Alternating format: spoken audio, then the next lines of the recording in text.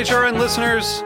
As we celebrate our 15th year, we are deepening our commitment to giving voice to the next generation of food systems storytellers, and we need your help. Our internship and fellowship programs help activate new possibilities for underrepresented and underestimated young people through experiential journalism, audio engineering, and production training. Through these unique programs, HRN helps food equity stewards build essential workforce readiness skills that expand their potential and foster economic mobility. Please consider supporting these critical programs. And with a minimum donation, you can be entered to win a dinner for two at an amazing restaurant in one of 8 cities and tickets to a concert at a great venue in one of those cities. We have incredible partners across the country who have donated, as they also share our passion for helping to educate the next generation of food systems storytellers. Check out heritageradionetwork.org/15 to donate and enter to win today. That's heritageradionetwork.org/15 to donate and enter to win today. And make sure you donate before March 31st. Thank you. This episode is presented by New York Mutual Trading. Hey there, HRN listeners. This is Harry Rosenblum, host of Feast Your Ears. I know that news about COVID-19 and the coronavirus has made a lot of people nervous about getting sick. This collective unease has already had a big impact on our restaurant and food communities, especially in New York's Chinatowns. We hope that now more than ever, our listeners will join us in supporting restaurants and the hospitality industry at large. Many of the restaurants we love are small, independent businesses. That means that even 1 or 2 bad weeks can put them in jeopardy of cutting staff, limiting hours, or even having to close for good. As long as we're still able, we should go out to eat and support our favorite restaurants. I think it's also great to remember that hospitality professionals are really good at hygiene and food safety practices. Long before there were guides all over the news about how to properly wash your hands, they were already experts at hygiene. Guests' health is tantamount to successful hospitality in any restaurant. And even if you don't want to go out, you can still support restaurants by ordering delivery, buying gift cards, and giving them some extra love on social media. What better way to handle a crisis than by supporting those in our own community? If we don't support them now, they might not be there when this crisis is over. Join HRN in supporting restaurants during this time, especially our friends in Chinatowns around the country. Thanks for listening.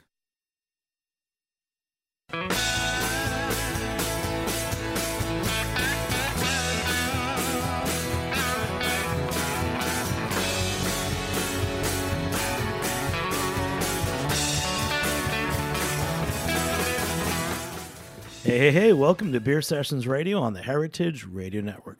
Hey, guys, I'm Jimmy Carboni. I'm the host here. It's Tuesday, March 10th, 2020, and we've got a long-awaited show here. One of the bigger stories in New York City craft beer is the story of Torch and Crown Brewing, and they're soon to open first of its kind, like production and restaurant brewery in Manhattan. So we're going to have the crew of Torch and Crown introduce themselves, and we're going to have a nice conversation. So.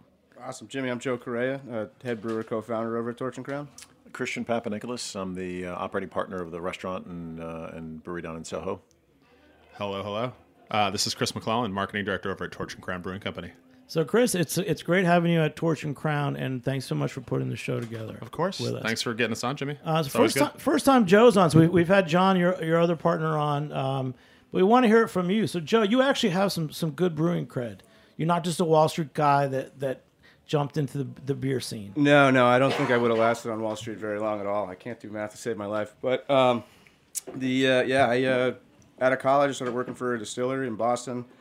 After that, I was at Rogue in Newport, Oregon, and then I spent 3 to 4 years with Kane Brewing down in the Asbury Park area before John and I collectively came back together, because we started home brewing together at like 16. Came back together to open this spot. I'll tell you about, it must have been 10 years ago I tried Kane, or 8 or 10 years ago, and I remember people saying that at the time was the best brewery in New Jersey. What was it like for you working there? It was great. It was an awesome experience. When I started there, we were doing in the 2,000 barrel a year range. When I finally left, it was in that 12 to 13,000 barrel a year range. So it was an awesome place to be able to bring some big brewing experience to, and try to help them fix some stuff there, but also get a ton of experience on the recipe side and what it means to be a more creative and hands-on brewer that way. So it was overall an awesome package to kind of put together to try to open our own spot. Great. So what's the setup going to be like when you open in Manhattan? And just tell us what, Chris, you want us to tell us what it is. It's Torch and Crown Brewing, but there's more than just a brewery there. Yeah, absolutely, and I'll definitely defer to Joe on some of the vision here, since we've got him in the room. But the idea is relatively simple in that we really are trying to be Manhattan's brewery.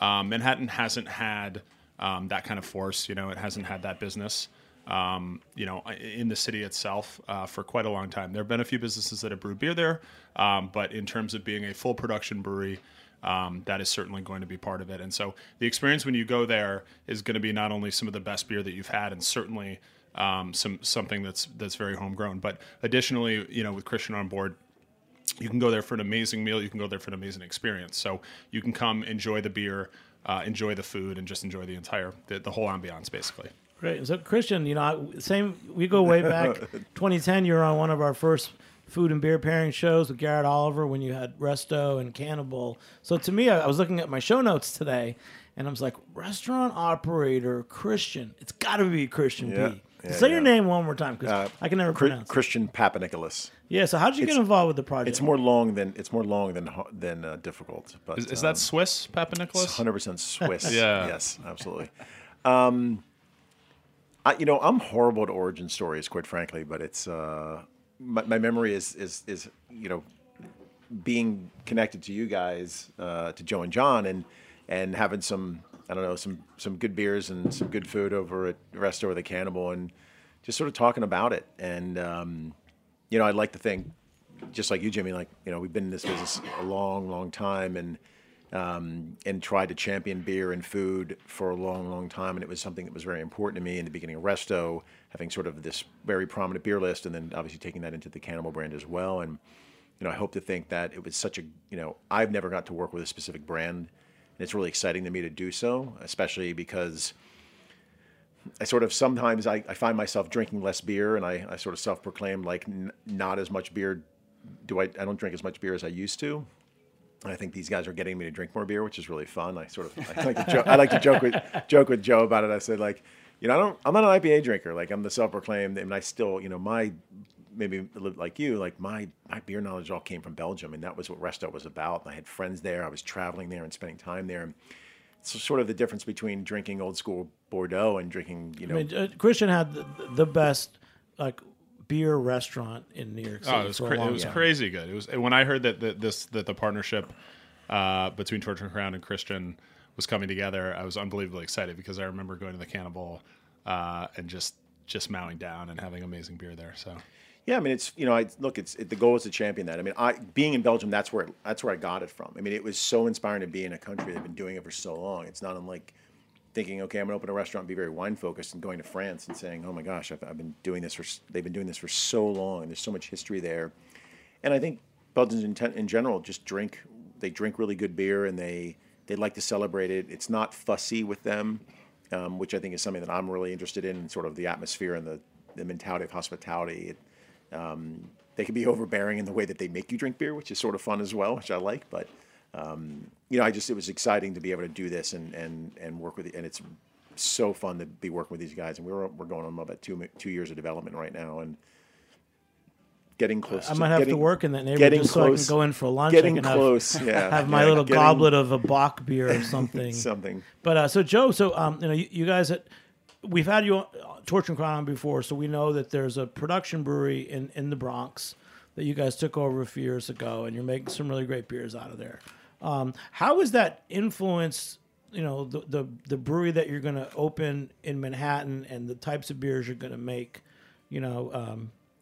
Certainly, yeah. It was an awesome opportunity for us. It was never what we set out to do. We've always been with this goal of being Manhattan's beer. So in this struggle to find a location that you could put hundreds of thousands of pounds of equipment on the floors and them not implode or need to gut an entire building to be able to facilitate having a production brewery in Manhattan, we had an opportunity up there to take over an existing space. So we took it, and we started doing some contract brewing for some of our friends up there, and it was that was a cool experience, walking in and being able to kind of turnkey brew as opposed to just being in this position where we're waiting a year or two to actually get off the ground. And there's a lot of value in recipe development and learning all that stuff and how other people are approaching making beer, for better or for worse. I mean, there's some stuff that you look at and you go, okay, like, not something that I would do, and you might learn something cool out of it, or you learn a way not to do something in the future. But it's allowed us to really put an awesome core team together ahead of actually having this Soho space open. So we've got brewers now from all over the country in different walks of life that are coming in and breathing some of the creative energy into what we're doing in a collaborative way that I think will be amazingly conducive to this small 10-barrel system we're putting in Manhattan. Are there some beers that you're going to make in the Manhattan location that you've been dying to make that you haven't made at the larger brewery? Absolutely. Like what? So I've He's smiling now. Joe's smiling. Yeah, I've wanted to do a primary bread fermentation beer for a while for Torch and Crown. And just on the 30-barrel system and the fact that we're cranking 2 turns out a day, it's just really not something that's conducive to doing if you're trying to hand off that many pieces and actually make sure that you're not going to do something that's detrimental to the brewery at large. But on that smaller scale, we can really start to get fun and creative that way. So I want to do a primary ferment bread, just kind of dedicate a small tank to it over in the corner and kind of see where we can take that. There's more traditional sour beers that I'd like to do out of there, that doing them in Grundies would be, a real possibility. And we've built the system out to be able to focus on making some of these more interesting new age IPAs without actually having to back into the processes that we would have to do up in the Bronx, trying to convert a 20-year-old system to make it do something that, brewers want to do in 2020.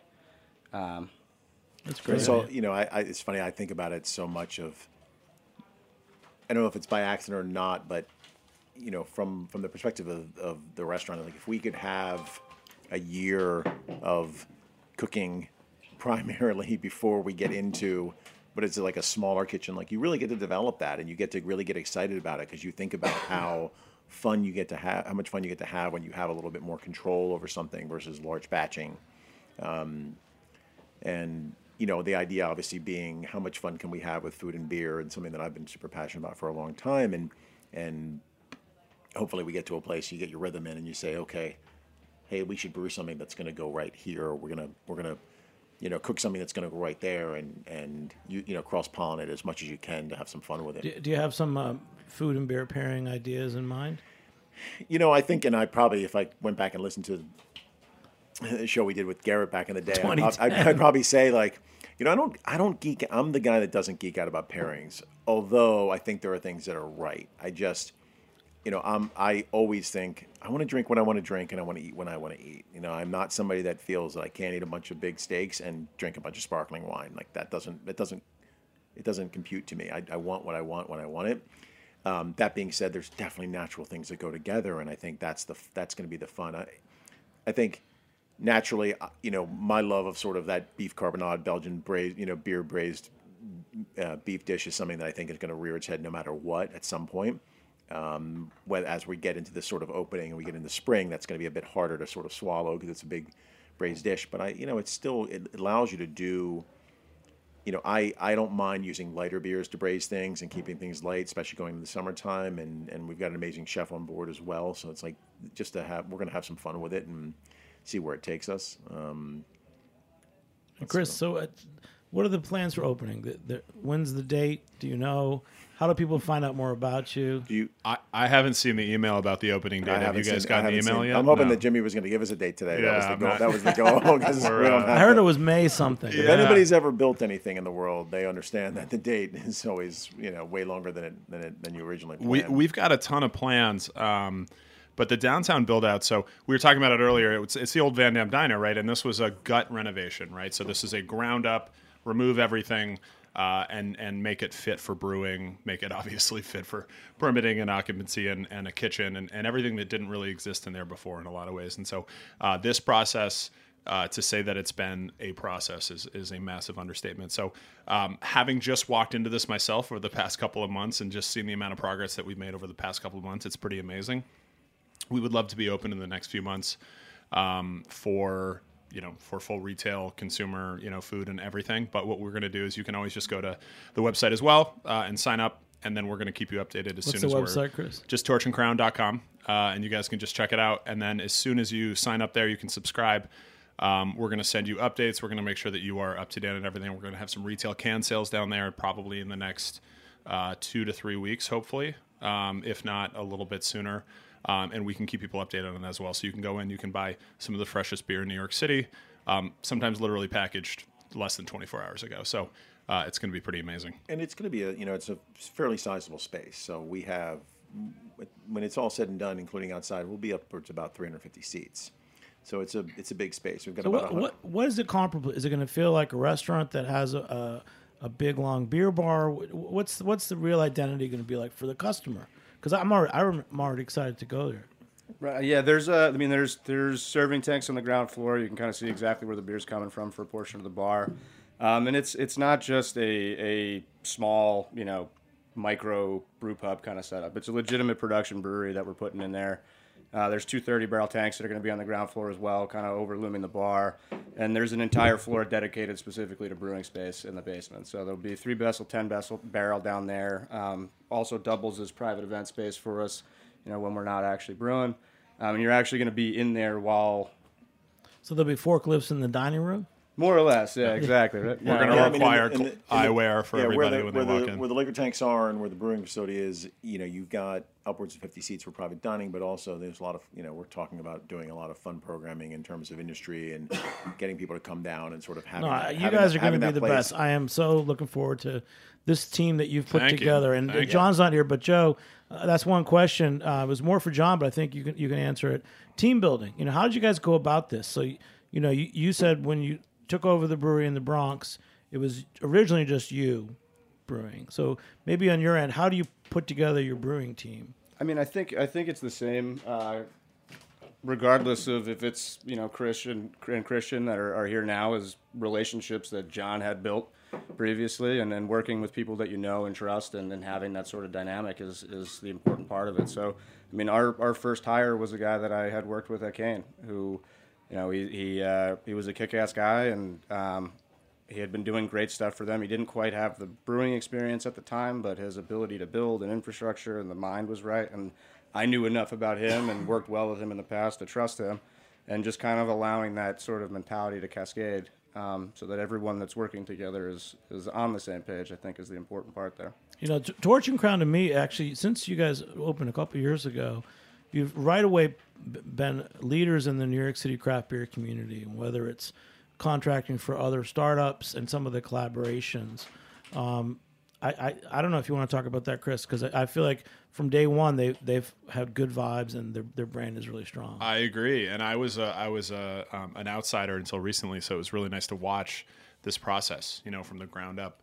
The story of them buying of Joe and John kind of calling an audible and buying the production facility in the Bronx first, right before really getting and really being able to cut their teeth on what they want to do and who they want to be up there before getting Soho off the ground and rolling as well is pretty amazing. I looked at the entire thing and I said, this is a journey that nobody else has really gone through before. I'm not a native New Yorker. I grew up in Vermont, and so being here for 5 or 6 years. And knowing that this is my home now, nobody has tried to do this, right? You know me, Jimmy. I want to be part of that adventure. I saw these guys, and I said, "This is the craziest thing I've seen in a long time." I think Christian and I, when we first got to know each other, bonded over this fact. I still make fun of them pretty much on a daily basis for how crazy this adventure is. Wait, I didn't realize we were allowed to. I didn't realize we were allowed to do that. I get to add that to my repertoire. I'm so excited. It's unbelievably necessary because we got to be real about the whole thing, Right. I would say one thing of note, in our era, at one time there were more breweries in Manhattan, even in the 90s, that first craft beer boom. But in our era, other than like Polliner coming in and having a brewery, or the little tiny brewery on the top of Italy, and maybe one or two other things, there really hasn't been a brewery in Manhattan. Right. And what's the challenge, Joe? Is it just money? Is it spaces, or just what is it? What's the one thing that's been a challenge? All Joe? of it. The one thing, yeah, no, it's kind of I guess it's a little bit of column A, B, C, and D there.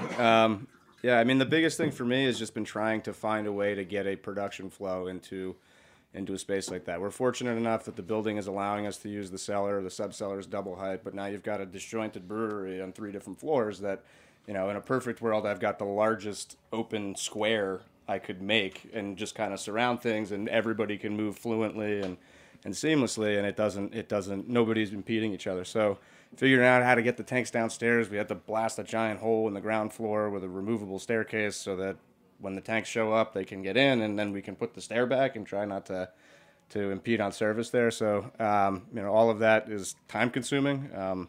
It's costs a lot of money, but it also, production wise, it's necessary for us to be able to operate an actual production brewery there. Is there a brewery, not in terms of the beer too, but more in terms of the operations or the way it's structured, that you would like to emulate or that has inspired you? Oh, inspired. There's a ton of brewing inspiration that I can draw from. I think just purely from a beer standpoint, I've always been a huge Firestone guy. I've never had a bad beer from them. Flawless. Yep, they're flawless. Yep. Sure. There's a wonderful away portfolio, but there's also this wonderful home portfolio that it's really difficult to get anywhere else in the country if you really are interested in those beers. I brought some fun things for us to taste, and I literally had like 7 Firestone beers I was staring at. I was like, nobody's going to want to drink this stuff. I'm going to... Also because I can't talk about it. But let's pop some more beers. Sure. And then, and what about operations? I'm like, as the brewer, is there a setup? Are all breweries the same now, or do you think that some of them are smarter or more along the lines of what you'd like? You can tell me one place you like that you. No, we're good friends with some of the Breakside guys out in the Portland area, and I've always been super impressed with their setup. And they do have a large production facility that's out just outside of Portland, but they just opened a brew pub in the Pearl District in Portland that really does take incredible advantage of space, allows them to have hyper control over the beer that they're making, but also can focus on kind of seating and things like that and making sure that it's a user experience that people really dig and enjoy. And it's not just happens to be a brew system there. It is a legitimate brewery. It's just packed into Northwest Portland. Breakside Brewing. Yeah. And then what we're drinking, this is your first pills that you've brewed at Torch and Crown? It is, yeah. Tell me about what's Sure. the profile? What type of pills is it? Sure, yeah. I mean, it's a German style pills, real kind of simple there. Just a German Pilsner malt, maybe a little bit of flaked wheat for some head retention. Hallertauer and the hopping profile, and a German lager yeast. I'm a big proponent of kind of time on these beers. So right now we have a couple different iterations of pilses that we're working on. We got one in the pipeline that the idea is to give it as much possible time as we can. The beer's kind of dictating it, and that's kind of the focus of what the Soho facility is going to look like as well. But I think we just hit day 48 on that beer in tank. I was just tasting it today, and it's really starting to evolve into exactly what we're looking for. So hopefully, in the next 12 to 20 days, That's it'll like be 7. where it's at. Yeah. So ideally, what do you want? Like 10 weeks, 12 weeks? Honestly, the on the nice thing pills? is I just want as long a time that it takes for beer to be what I want it to be. So if that happens in 30 days, fantastic. If it takes 90, then it takes 90, and we'll kind of figure out what works. And that was the thing, that sentiment right there, that mentality is the thing that kind of brought me into the whole project, right? Is being about the beer, being about the quality, the things that Torch and Crown can represent in Manhattan. This is the center of the world, in many ways, if you choose to define it that way. And if we can stand for those things and we can say, look, we're going to make the best, we're going to be the best, it's really hard to do that consistently, right? Like, a lot of people who say, oh, no, that's good enough. And hopefully we can stick to that, the obvious operational challenges around that aside. It's inspiring to hear that kind of thing, and we definitely want to continue to try to be that way. We want Manhattanites to discover beer, but we also want New Yorkers to discover beer. There's 45 breweries in the city. We're incredibly proud. I'm personally incredibly proud of all of them for having done so much over the past 10 years. But I think craft beer still sits on the periphery a little bit. I think most people in New York don't have that kind of feeling of it being part of their home the way it should. So hopefully we can change that a little bit too. Well, the other piece of it is, for me, and Chris is absolutely right. Is, I want there to be a communal thing. It's food. Drinking beer. If I think back to drinking beer, sort of when I learned it, when I started to really get into it in Belgium, it was always this communal thing, and it always involved food. I can remember my Belgian friends the second I started, like if we were just going to sit back and just, pound Jupilers or Stellas or things like that, like that's fine. That's at the bar late night. But if you're eating and if you're drinking good beer, you're eating with it, and it's part of the collaboration. It's part of the fun. And I want that to be the case. Like I want it to feel. What's going to be on the menu besides a seasonal beef carbonated?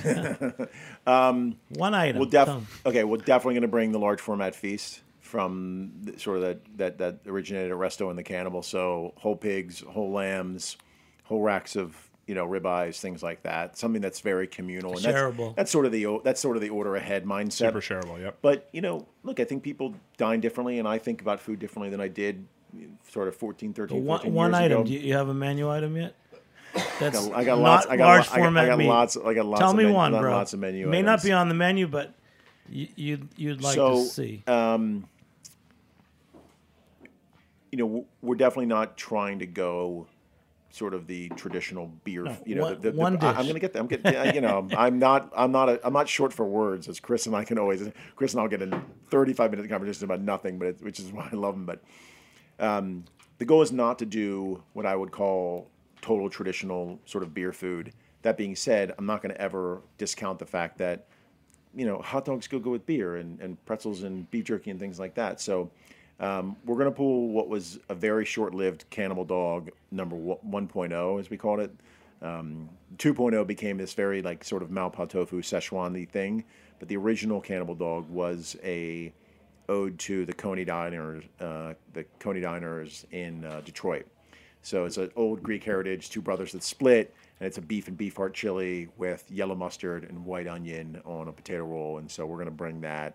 That's something that. So it'd be like a chili dog. It's a chili dog. It's a chili dog, but little Greek heritage there. So back to the old country like I'm from. And so it's chili dog with Greek heritage. So yeah, it's like it's still a chili dog. It's still a chili dog. Yeah, by all means. All right. But huge vegetable program because it's important that people eat vegetables, and I think just food that I think anybody wants to eat and eat every day. And I look again. Back to the point is I want to eat real food and drink beer. I don't want to eat. I never think about it as it's got to be always what we would have historically thought about beer food, which is sometimes kind of like bar food. Potatoes are getting a better rap these days. As Yes. They're actually being reclassified as a vegetable. As a vegetable, they are a vegetable. So little French fries. French fries will be yes. We will have French fries. There's no question about it. But yeah. So Joe, going back to you, man. Some of the people that are working with you, I just saw that you. Did a Pink Boots Society collaboration with some New York City women brewers. Absolutely, yeah. Megan, our head of operations, is awesome, and didn't come from a beer background, but is super smart and has really picked up an enormous amount about actually brewing since she started with us. So she had this idea for a beer where she's always seemed to like a lot more traditional. Kind of pale ale beers, and the hop profile in these Pink Boots hops are really interesting. There's a mix of some fun stuff in there. If I remember right, it's like Laurel and Azaka and El Dorado and one other hop that's kind of rounds the whole thing out. So she wanted to do a more kind of taking an old, almost like Sierra Nevada like base pale, and then throwing a bunch of kind of new age hop techniques and hopping profile to it, given the spread of hops that were there. So really from the ground up, it was kind of her beer conception, and we had everybody out on Sunday. We were able to run the thing through, and I'm excited to drink it. So when that beer comes out, how do you guys sell it? Who gets it? What's the identity of that beer? Yeah, so the naming process for any of our beers usually just comes from one person, whoever kind of owns that idea. I think that's true for most breweries. But then after that, we really do try to sell in that story first before we actually get to the beer itself. We want the beer to speak for itself. We want the quality to speak for itself. But when we're out there, with our retailers in New York City specifically, because right now we don't have a space to sell it on our own, we want to make sure that they understand that, and they can kind of get behind that and inform their customers. And we try our best, across all of our marketing channels to do that as well. But that's what it's been about. Luckily, because of the size and because of the batch size, we can kind of continue to be pretty nimble, right, with the way that we choose to produce these beers. And it's not such a big deal to stick to flagships or stick to cores.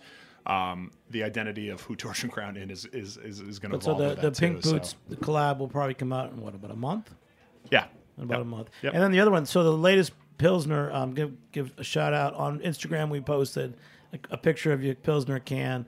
Both Carmine Street Beer in the West Village and B-Town Brews in Ozone Park will be carrying the pills. And Chris, you said you were delivering the pills to other places as well today. Yes. I've got some beer in there, and we're chucking it over to Gloria Baldi here in Brooklyn and a few other spots as well. So you'll see runner up all over the city at your best beer Runner up bars. pills. That's Yep, it. yep. All right, we're going to take a short break. We'll be back in a minute on Beer Sessions Radio. All right.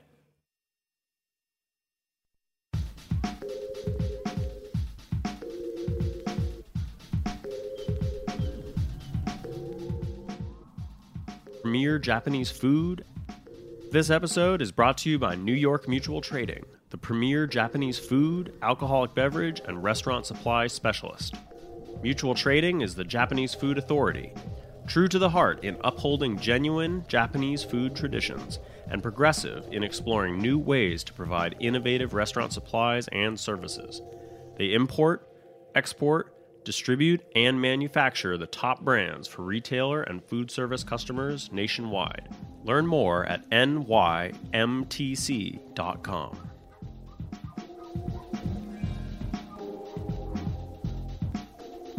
Hey, welcome back to Beer Sessions Radio on the Heritage Radio Network. You can become a member and support all the 30 shows on heritageradionetwork.org. All right, so we get Torch and Crown Brewing here. They're going to open up a brewery in Manhattan with a restaurant, and that's a big story. So, Chris, why is that so special? There's so many there's good 45 breweries in New York City. Why is opening one in Manhattan such a big deal? The business challenges, just getting down to the fundamentals and cutting through the red tape.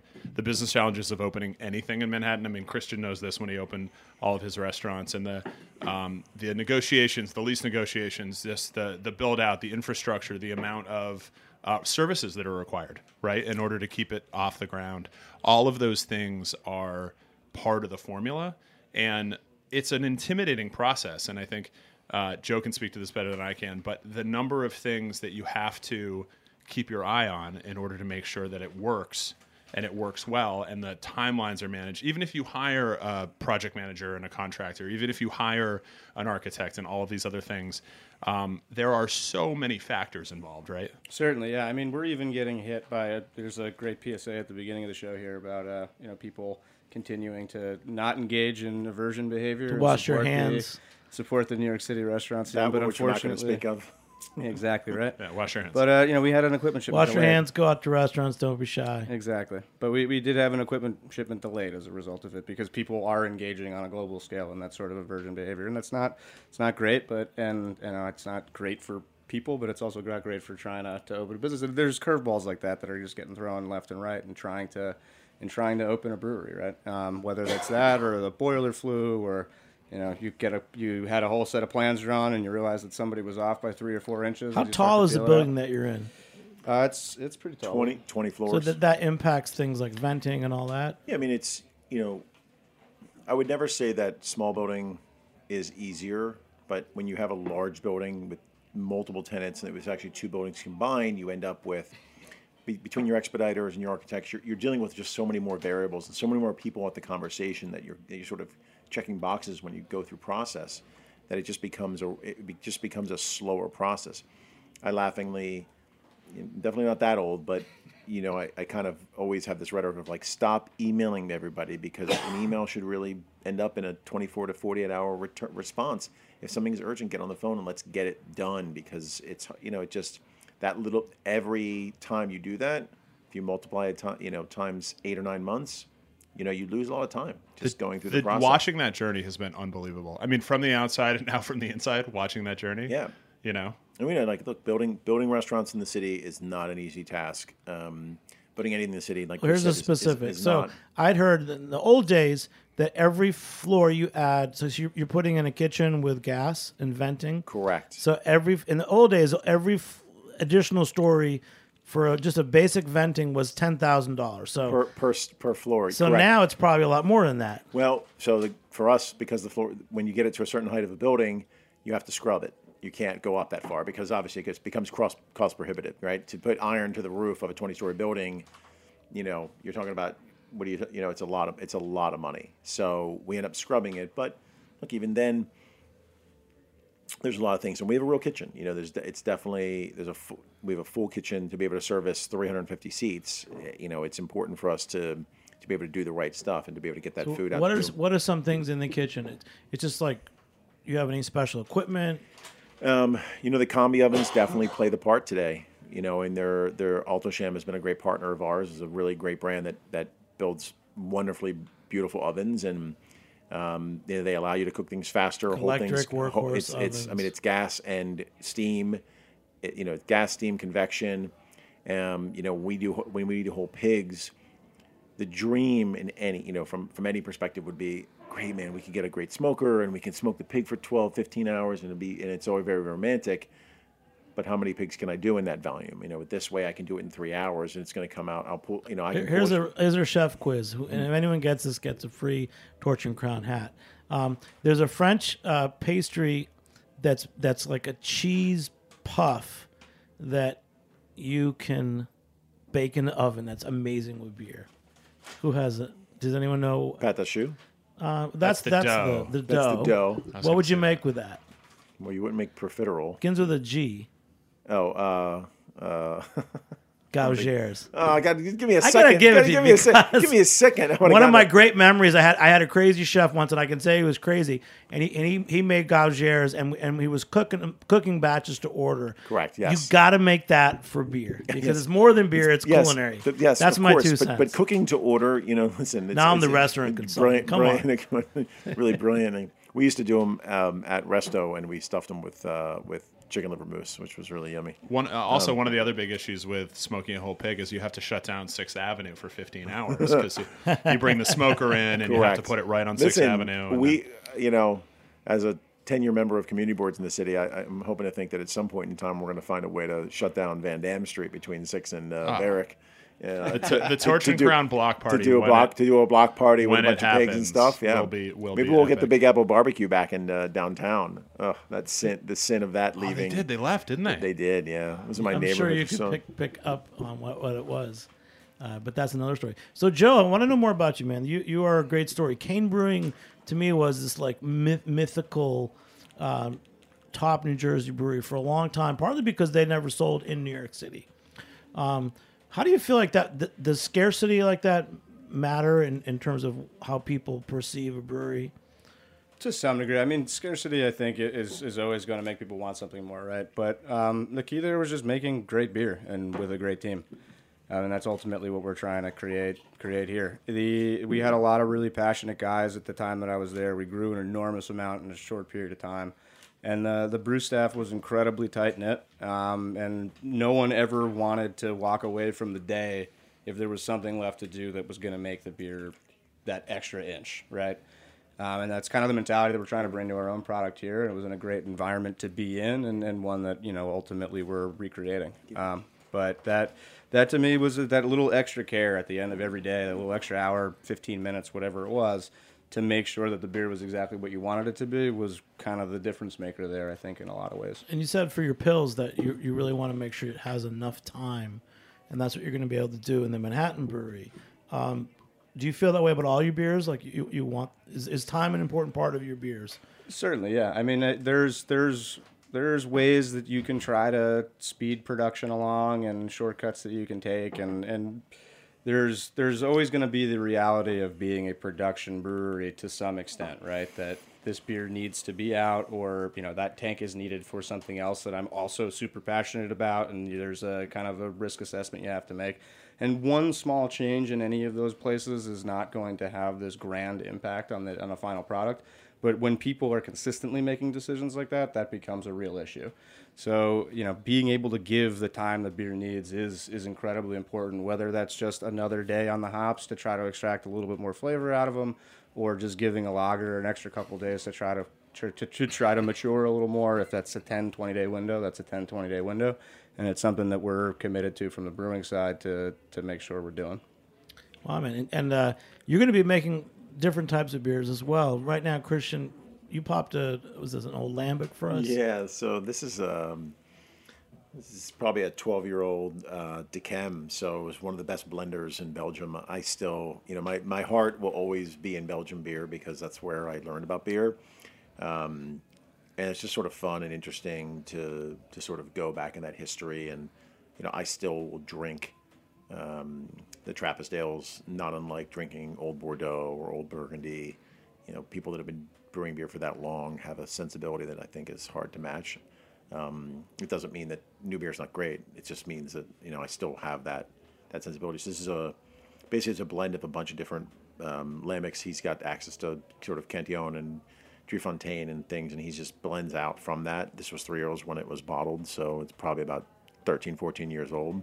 And they're pretty variant in their bottles, but super sour, really low A alcohol, and tart and fun, and you had one of the best, probably the best beer restaurant in New York City for a long time. So, Christian, tell us about this team. I mean, Chris, tell us about this team, because you've got one of the owners as a brewer who's really paid his dues, and you've got a top restaurant operator. So you're not just bringing in a chef; you're actually bringing in a restaurant operator to run the restaurant portion. Yeah, and thank God for that.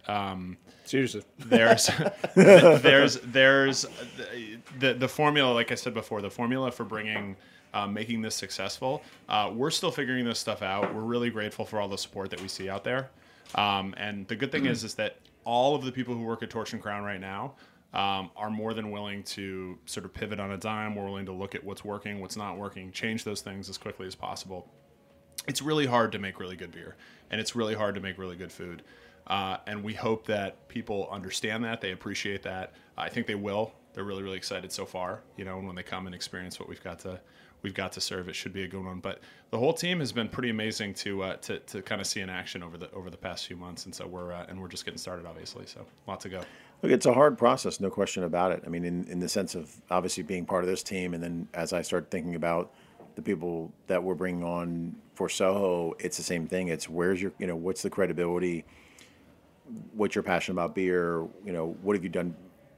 Our executive chef was the chef at Italy for 8.5 years, and he understands the volume, but also, he helped create that beer area experience up there, and which was a really important part. And our general manager is one of the people that I've known for a long time that really has the breadth of not only beer but also spirits and also wine. And it's important, like even as much as that's a small portion of what we'll do, it's important that still matters, because I want the balance. And I think, look, I'm always going to be a wine drinker no matter what. So it just, so. That's great. And Joe, anything else you want to say? Yeah, I mean, certainly. I mean, this whole concept of team building and things like that. I mean, Christian and I met, and one of the first things we bonded over was his love for Belgian beer, but also his love for low ABV beer, and the kind of a sense of community that makes, and it being able to kind of to drink together for an extended period of time. And I think is a portion of what this Belgian beer culture is talking about is. But the fact that we're all able to kind of get together and the team can be like-minded in what the goal and vision is here, I think is an important part of what we have going on. That's great. Well, I'm really excited to start hanging out more on Van Dam Street, it's really by the Holland Tunnel, but that's like Hudson Square, City Winery. Yep. This is a part of Manhattan that, like many other parts, is becoming more of a destination, and people are working there, and it's very cool. You're west of 6th Avenue, right? Correct. About 20 feet. Yep. Yeah. On the Spring Street stop. Yeah. So literally you can walk outside and so it's Soho proper. You're in Soho, Manhattan. Yes. Yep. So you can't get a better location. So great job, guys. So congratulations, Awesome. Joe and John, and bringing on Christian and Chris. And Chris McClellan, check him out. He used to be the brew enthusiast and some other things, but now he's Torch and Crown too. So still there. We're still kicking around. So, but you got a great team. Yeah. And thanks, just man. please let us know when that restaurant, brewery, tasting room opens up. Yes. Because it's going to be big news for New York City. So awesome. Thank you guys so Great much. to be here. One more time, everybody, just say your names, and thanks for joining us. Yeah. Thanks a lot for having us on, Jimmy. This is Chris McClellan over at Torch and Crown. And this is Christian Papadopoulos. Joe Correa. You guys are great. Thanks for joining me on the Cheers. Heritage Radio Network. Cheers, Jimmy. Big shout out to our producer, Dylan Hoyer.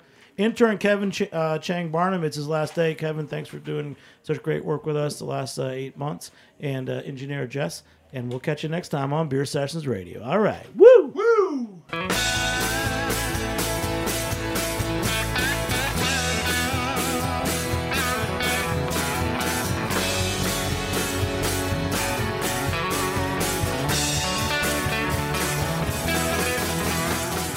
Beer Sessions Radio is powered by Simplecast.